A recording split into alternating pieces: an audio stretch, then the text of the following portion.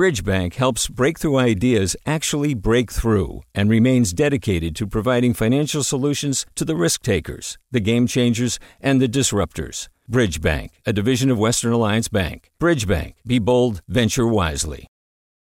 Hey, it's Avery Trufelman, host of Articles of Interest, and I've got to say, I've been a fan of KQED ever since I was a little kid, and I would come out to San Francisco to visit my grandma. It was just what we'd always turn on every time we got in the car, every time we were making dinner and turning on the radio. It was always KQED. And then over the years, I've become a massive fan of KQED podcasts because this is local reporting at its best. These are answers to questions you've always wanted to know, interviews with exciting, unusual voices, necessary journalism, all told with love and care and artistry. And did you know that a majority of KQED's funding actually comes from members? It's just people like you and me supporting the programs they love, while also getting access to cool events, behind-the-scenes footage, and so much more. If you want to sign up and be a part of this amazing community, visit donate.kqed.org/podcasts to become a member today. That's podcasts with an S. Thank you for listening, and thank you for your support. From KQED. Today on the California Report magazine, we're dishing up some of our favorite stories from our Golden State Plate series, which explores the backstory behind some iconic food and drinks born right here, like the spicy snack created by a former janitor. So before the invention of Flaming Hot Cheetos, what we Mexican kids would do would just get a bag of Cheetos and put a bunch of tapatio on it, so they're already flaming hot. And the complicated origins of the fortune cookie. The Japanese invented them, the Chinese popularized them, but the Americans ultimately consumed them. Plus, the Gold Rush era drink with a potent and illegal secret ingredient. I have a theory it is compounded of the shavings of cherubs' wings, the red clouds of sunset, and fragments of lost epics by dead masters. I'm Susie Racho, in for Sasha Coca, and this is the California Report magazine. Your state, your stories.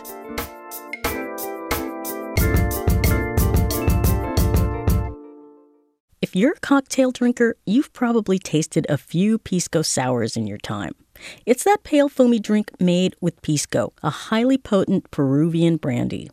The first recipe for the Pisco Sour came from Peru back in the 1940s.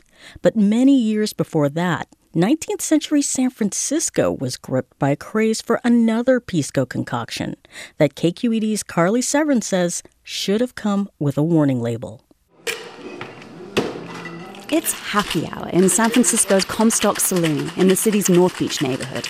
And Antony Kocek, the bartender, is making a cocktail that was invented in this very city, on this same street, in fact, over 100 years earlier. Add a generous helping of ice, and then you want to vigorously shake it. Double strain, chill glass. It's called the Pisco Punch. You don't see it on many menus in this town, or anywhere, really. It's not frothy, like a Pisco Sour, and when it's strained into its chilled antique glass, it looks like pale liquid gold. We finish it off with doing a really nice lemon expression from a twist. Dig deep in there, you can see the pith is really white. But in the 1800s, this wasn't just a drink. Ordering Pisco Punch was a status symbol, and it said everything about the newfound wealth and ambition of Gold Rush San Francisco. Tech may be what floods this town with cash nowadays, but back then it was gold. Prospectors streamed into the city with money to burn and tastes to be satisfied. And they found a mixology culture that wouldn't be out of place today, says cocktail historian Duggan McDonald. Early San Francisco was the fastest growing, richest city in the world, and it was a port city, and it had access to so many amazing, wonderful ingredients, right? And when you have access, when you have wealth, what do you spend it on? But amazing things to put on your body and in your mouth, and that's food and drink. Every scene needs its headquarters, and in 1880s San Francisco, that place was a bar called the Bank Exchange and Billiard Saloon.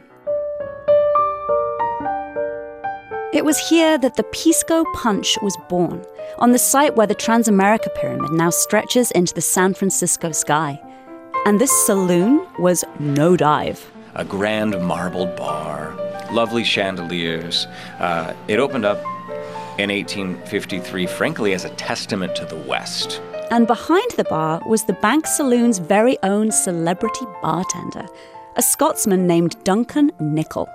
He was the guy serving Pisco Punch to San Francisco's movers and shakers for an eye-watering price. In today's inflation, that would be $25 per cocktail. Today, CEOs battle over technology patents, but back then, Duncan Nicol's big triumph was acquiring the intellectual property rights to the bank's Pisco Punch recipe when he bought the place. It was that big. But what was so special about this drink? What was in it? For a start, there was the Pisco itself. Pisco is a distilled fermented grape juice from Peru with extreme potency. And San Francisco was wild for it. But the stuff from Peru is single distilled, so it's distilled to proof, meaning it's not distilled to a higher proof and then cut with water. That kind of Pisco is more concentrated than anything else on this planet. I mean, it gets into your bones. Peruvian traders had long been bringing Pisco the 4,500 miles north up to the San Francisco Bay. And then gold arrived. And then more Peruvians came up because, obviously, they had a relationship with this territory, but they also had a relationship with mining. And then you add some pineapple. Now, pineapples arrived into San Francisco on many of the same ships that brought the Pisco. And they were a luxury item. And imagine, only in the richest city in the world would you then take that sweet and magical fruit and put it in a cocktail, for God's sake. Duggan tells me that San Francisco store owners would take whole pineapples straight from the docks and place them in their windows. And that pineapple became the international symbol of hospitality and luxury. Along with some lime and some syrup, Pisco Punch boasted a mystery ingredient that the owner Duncan would never divulge. A secret addition that, along with the Pisco, made this cocktail so mythically strong that the saloon apparently only allowed 2 per customer.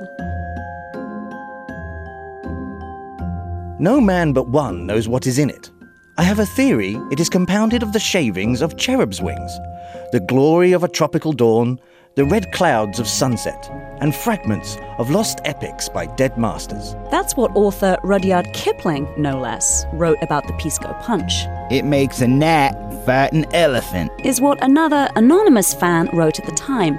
And maybe that mystery ingredient might explain why writers were just so effusive in their love for it. That special something might have been Vin Mariani, a fortified wine from Bordeaux. The principal ingredient in that, until it got banned, was coca leaves from Peru. In essence, cocaine. 19th century California, specifically San Francisco writing, you look at Twain and Kipling and all these guys, and there's a lot of energy in their prose, a lot of hyperbole, shall we say. So I'm not surprised that these guys had a few Pisco punches with their coca leaves in them. But as with all crazes, things must come to an end. And in the case of the Pisco Punch, that end was Prohibition in 1919. Like so many bar owners, Duncan Nicol was forced to close his Bank Exchange saloon. And not long after, he took his mystery Pisco Punch recipe to his grave. And San Francisco's hottest cocktail became a forgotten legend. Until 50 years later, in the 1970s, when a version of the bank's original recipe was unearthed. Places like the Comstock Saloon began bringing it back, with a spot of guesswork around that secret ingredient. And here, just down the street from where the bank once stood, they're still serving up several Pisco Punches a night. And as my bartender tells me, like Duncan Nicol over a century ago, they still can't resist a little mystery. We have a secret proprietary ingredient that we put inside of our cocktail that we don't tell anybody what it is. I'll let you try it on its own, but you can tell me what you think it is, but I won't tell you if you guess right. Sounds like a challenge, right? Just go easy. For the California Report, I'm Carly Severin.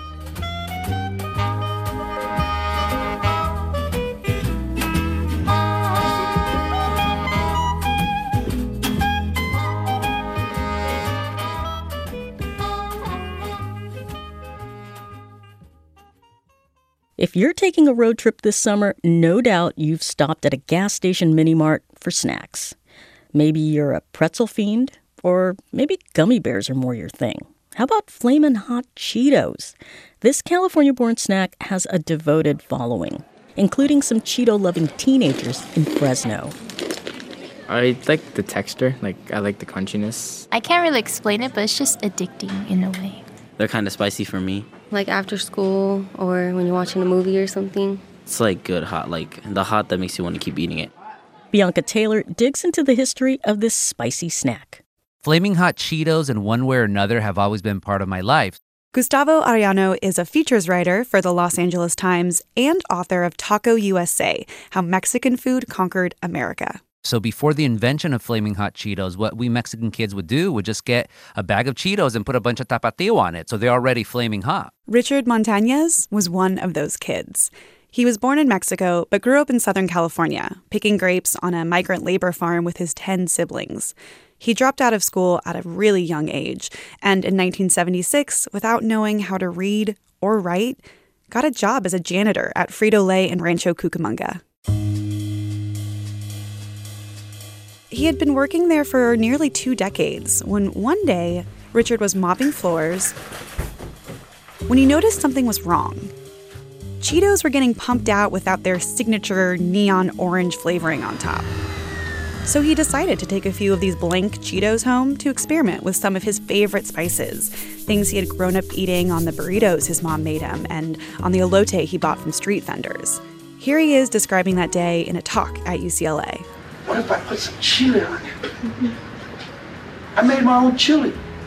See, it just wasn't my idea. I made my own chili. So there I was. I made it, and it tastes great. Took it to work. What do you think?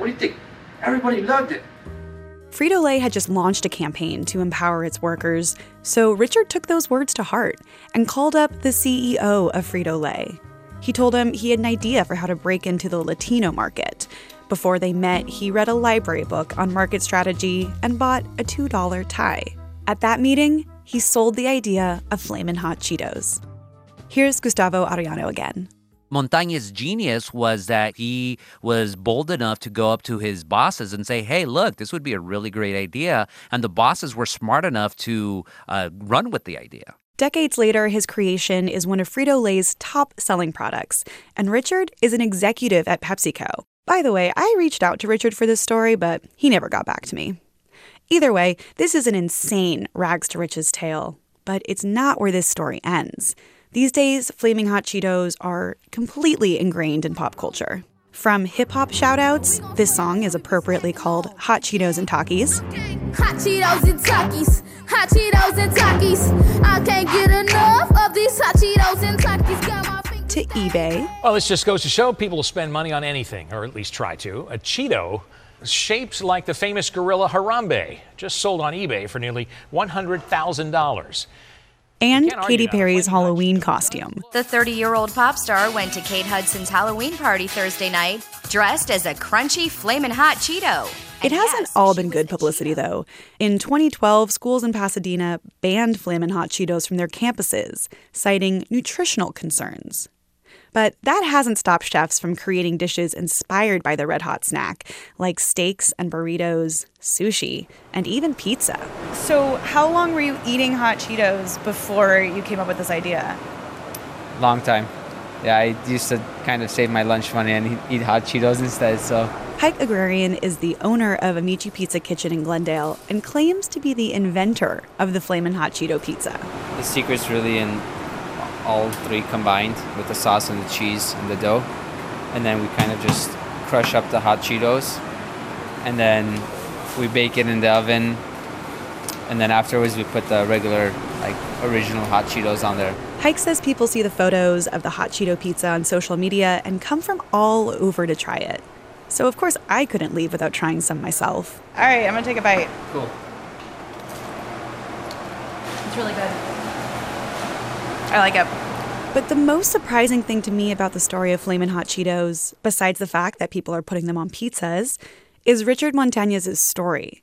It hasn't been co-opted by big companies claiming the invention as their own, and it hasn't been mythified or whitewashed. Gustavo says this is pretty rare. When it comes to Mexican food, there is so many origin stories, myths, really, and almost all of them are fake. Almost all of them are just a bunch of lies. And so the Flaming Hot Cheetos origin story is one of the very few that has actually been verified. Not only is it verified, Richard Montañez has written an autobiography. There's a feature film about him in the works. Ariano says Hollywood doesn't have nearly enough stories featuring Latinos in a positive light, but Richard's life is kind of the perfect inspirational tale, featuring an incredibly unique snack. What flavor is Flamin' Hot? It is not a flavor. It transcends flavors. It transcends food. That's why it hits people and it stays with people so much. You can catch me in my coat, eating hot Cheetos and Takis. Pop, snack, snack, snack. For the California Report, I'm Bianca Taylor.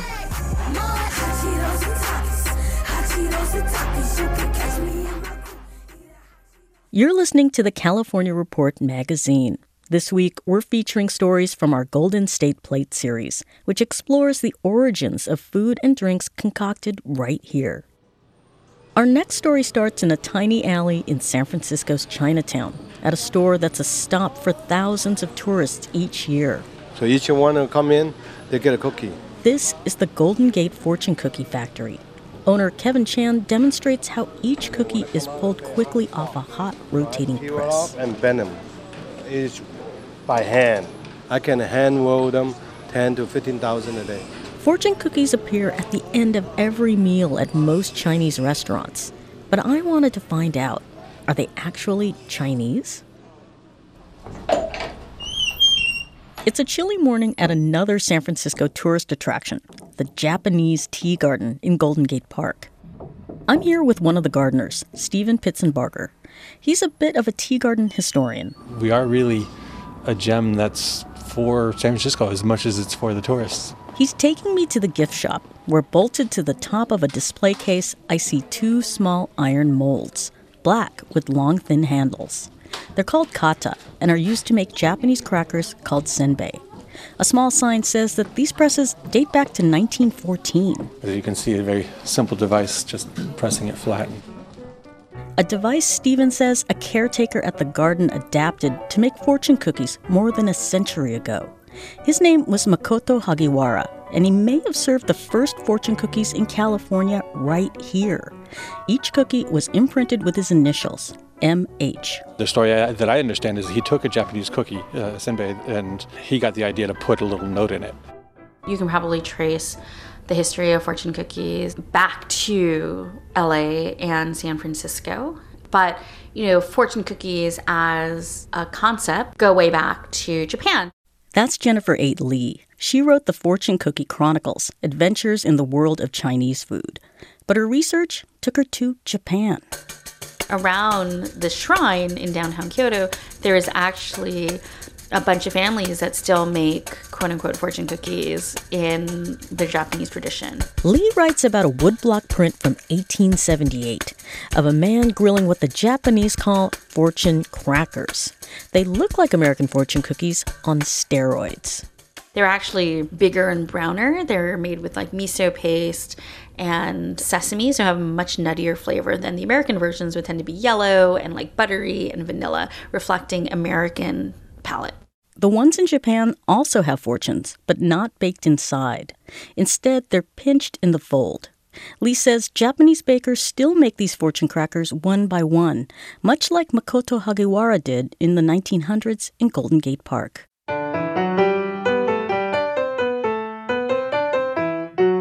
But making them one by one was time-consuming, and as their popularity grew, the Hagiwaras found they couldn't keep up with demand. They outsourced production to a local confectionery shop called Benkyodo. My name is Gary T. Ono. My grandfather was the founder of Benkyodo. His name was Sueichi Okamura. Gary says his grandfather worked with Hagiwara to adapt a fortune cookie recipe to the American sweet tooth. They came up with a vanilla extract flavor that we know today. I visit Gary's apartment in LA's Little Tokyo. On the living room ceiling is a giant foam fortune cookie with the message "Made in Japan" sticking out of it. He drags out a heavy suitcase where wrapped in newspaper are several kata. Oh, those were my duffel bags. They're heavier than I imagined and sport the familiar initials MH, the Japanese tea garden's Makoto Hagiwara. All right. You can see where a cookie dough would go. Then you squeeze it, and you can lock it. Then you put it over the charcoal or the flame, and you flip it. Eventually, Gary says, Benkyoto helped develop a machine to mass-produce the cookies. But how did this American adaptation of a Japanese cracker become so associated with Chinese restaurants? Author Jennifer Eight Lee says there were a couple of factors. When the Japanese first came to the United States, a lot of them actually ran Chinese restaurants because back in the 1910s, 1920s, Americans were not eating sushi, right? Sushi, raw fish, like no-go. So instead, you had Japanese opening Chinese restaurants because that was familiar with like chop suey and chow mein and egg foo young. And in this mix of Japanese families opening Chinese restaurants, they began serving fortune cookies as a form of dessert. So Japanese bakeries in California, like Benkyoto, manufactured fortune cookies for decades, until 1942, when citizens of Japanese ancestry were forced into internment camps. Now they were taken to racetracks and fairgrounds where the Army almost overnight had built assembly centers. Among those were Japanese-American bakers who made fortune cookies. And at the same time, you had a huge rise in popularity of Chinese restaurants during World War II. And as part of that, the Chinese started serving fortune cookies and, in fact, started manufacturing them in mass. So I like to say that fortune cookies, the Japanese invented them, the Chinese popularized them, but the Americans ultimately consumed them. Hi, how are you? Hi. Sencha for two. One sencha? And two cups? Yeah, two cups. And the tea cookies? I'm back at the Japanese tea garden in San Francisco, drinking tea and reading fortunes with my husband, John.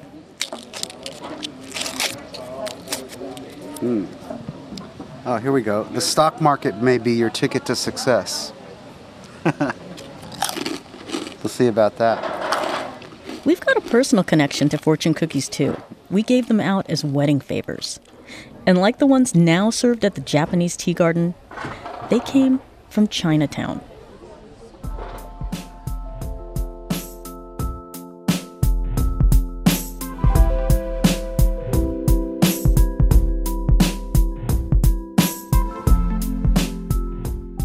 And our final story today is about something as ubiquitous as ketchup and mustard. Ranch dressing. It's everywhere. But I bet you didn't know it's got California roots. And the place that gave the creamy buttermilk dressing its name was a real ranch on the Central Coast. Peter Gilstrap brings us the story.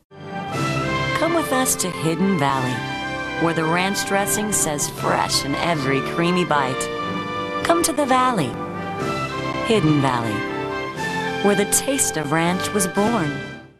Well, that's not exactly true.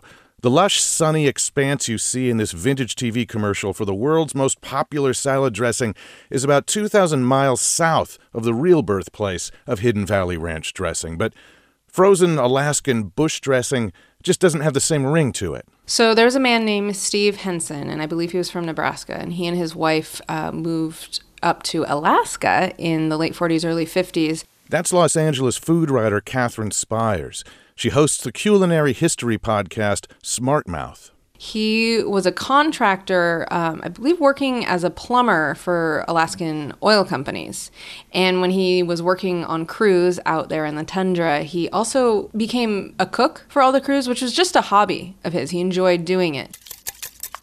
Henson came up with a buttermilk-based dressing, mixing in garlic, salt, pepper, herbs, and spices. The crews loved it, but after 3 years in the wild, Henson's contract was up.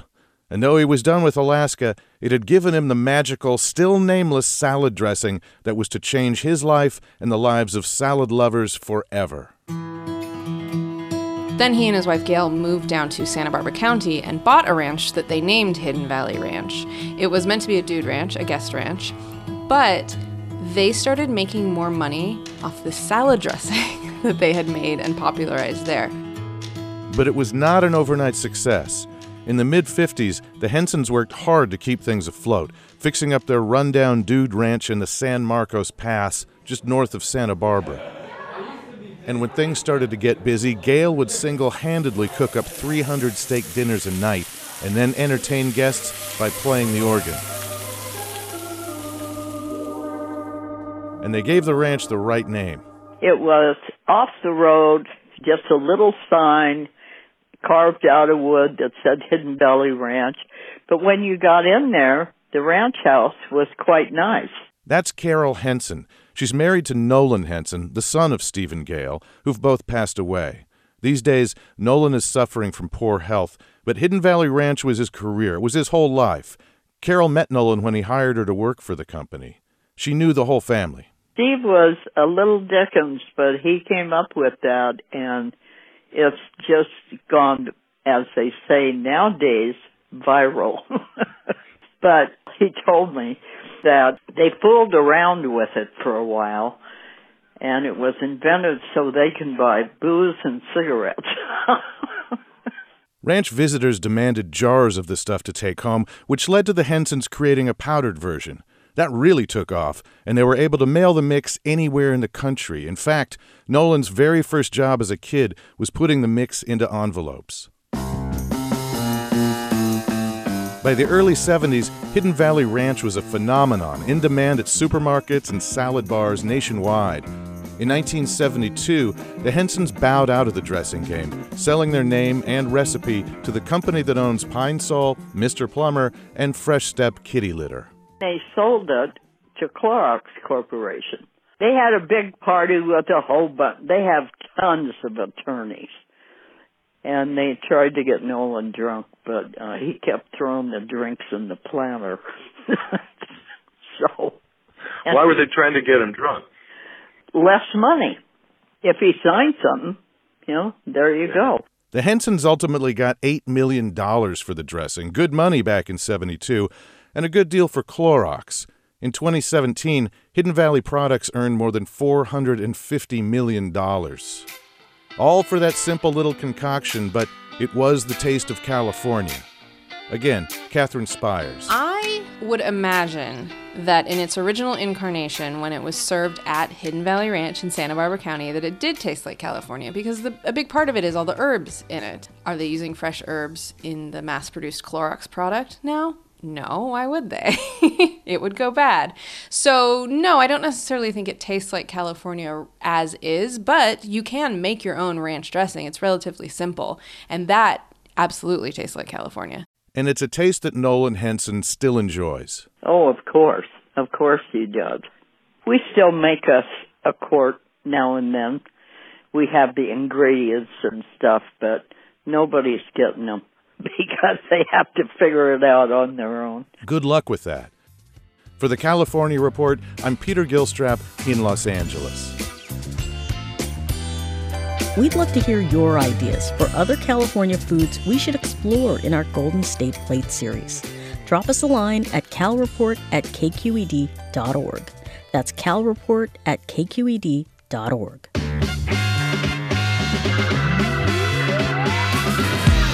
And that's the California Report magazine. We're a production of KQED Public Radio in San Francisco. The technical producer is Seal Muller. Our senior editor is Victoria Malion. The California Report's editorial team also includes Asala Sonapur, David Marks, Vinnie Tong, Ethan Lindsay, and Holly Kernan. I'm Susie Racho. Sasha Coca returns next week. Thanks so much for listening.